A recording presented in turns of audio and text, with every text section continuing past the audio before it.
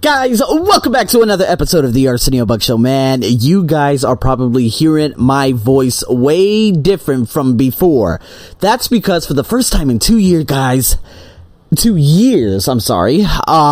I have brought back the Blue Yeti microphone. That's right. I don't know how different it is from actually speaking into my iPhone, but you know, one of my students said, you know what, bring your microphone down here so I could try to fix it. I'll take it to my mother's work. There's a technician there. He'll try to fix everything up. And so throughout the course of the week, he gave me little updates and whatnot. And then he finally said, hey, your microphone is good now.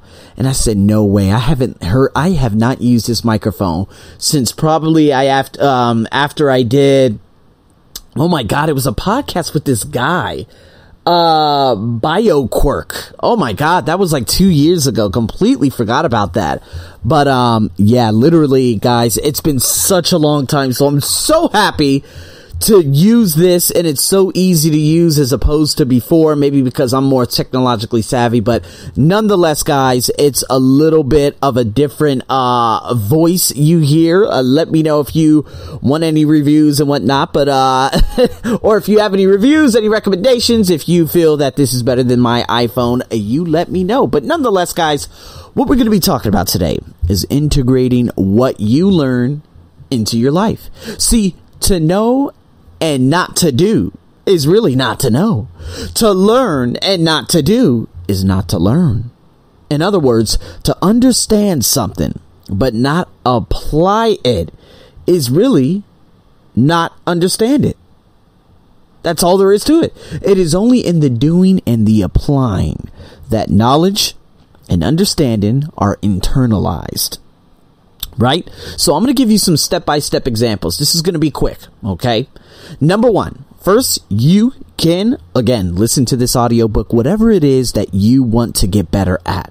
You know, if it's leadership skills because you are a manager at a company, so be it. There are plenty of leadership books out there, right? And of course, audiobooks, especially on YouTube. If you are one of those people who are, I don't know, it's very difficult to work as a team. Okay, look at some type of team building techniques or brainstorming techniques or things that I've been talking about, of course, on my ESL podcast. Whatever it may be, you get yourself a book, an audiobook, whatever it may be, and you listen to it from the beginning to the end. That's all. And after you do that, again, there's reflect on it. You know, are you emotionally connected to the flow of the book? You know, and if you are, of course, you're going to run with it all the way to the end. But at the same time, I like to tell people to take notes while you're doing it. Now, again, this is something I do, but I kind of do the number 3 and number 4. So the number 2 is the second approach, of course, would be to read the entire book, then use the comprehensive understanding and motivation to go back and read it the second time. Right? Or if you plan on or intend on applying it. Right? So you got the first time. If you're finished, you're finished. Okay, that's the first. Then the second time would be reading it a second time. And then the third approach, okay, once you believe all that and you know you got the greatest results in doing this and now you're starting to understand things more vividly, deeper. Then what you could do is adopt it as a year-long personal growth and development program. Literally. Take a month for each of the remaining chapters in the book, whatever it may be. If it's something not over 12, if it's under 12, under 12 chapters, perfect.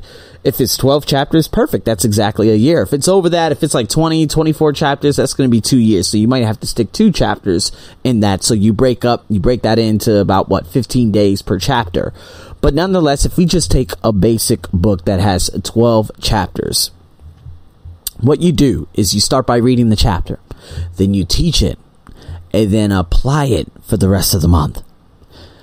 Then you're going to end up finding, that whole seek to apply what you learn in each chapter for a month, and all that insight and everything that you gain from that and the people that gain from that, such as what I do, it's going to profoundly increase.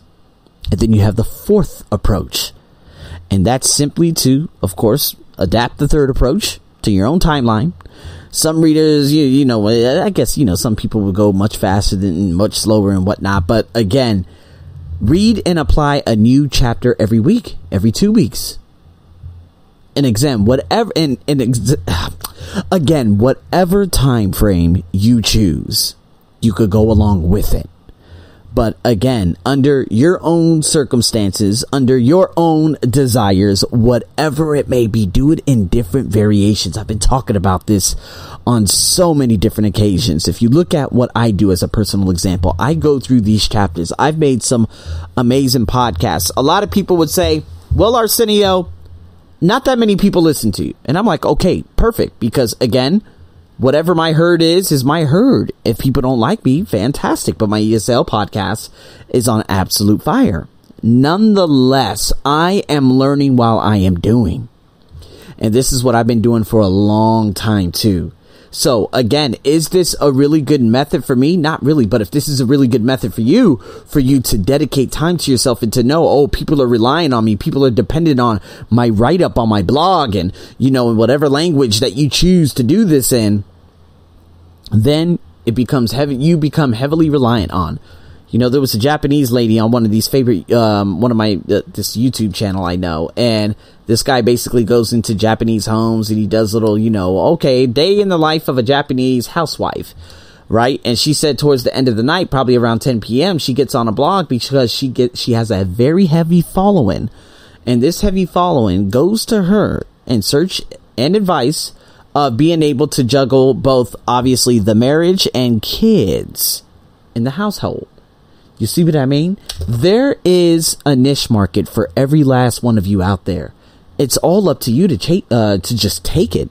So number one, read the chapter. Number two, teach the chapter. Okay? To at least 2 people. It could be work colleagues, members, friends, or even a blog or YouTube, whatever it may be. This is exactly what I started off with my this particular personal development podcast. And then after that, make a sincere effort to start applying and living those principles for a month. And then after that, you could report the results to everyone out there. Your learning, seek to live new ideas, you know, to whoever it may be, a trusted colleague, family member, friend, whatever it may be. This is exactly what I did with my personal development podcast. So now that you know this, again, just look at it. If you feel that there is something that's lacking out there, you go into that and you say, you know what, I feel that there are not that many videos of this particular thing. Let me put that out there. This is exactly what happened with my ESL podcast. Now my ESL podcast has brought me clients through Spotify. Can you believe that? Who would have ever imagined? Why? I said, man, there are not that many good ESL podcasts out there. There were these 2 white girls. They did something about teach English or something English. And honestly, if I look at their episode titles, I'm like, dude, this isn't even systematic. This is whack. What do they even talk about? And these things are completely unrelated and da-da-da-da-da. I'm like, no thanks. Again, short stories. That was another one. So by the time you guys hear this, there's going to be me and a voiceover coach from Jordan. We're going to be doing short stories together on my ESL podcast, which is going to be another short story series, and we're going to see how much that blows up, because that could be absolutely massive. You know what I mean? Why? Because there are no short stories out there. Maybe there are a couple of podcasts out there, but it's more focused on, you know, killing, murder, like real murders. You know, nobody wants to hear that shit. People want to listen to things that are fictional. And again, listening to 2 different accents.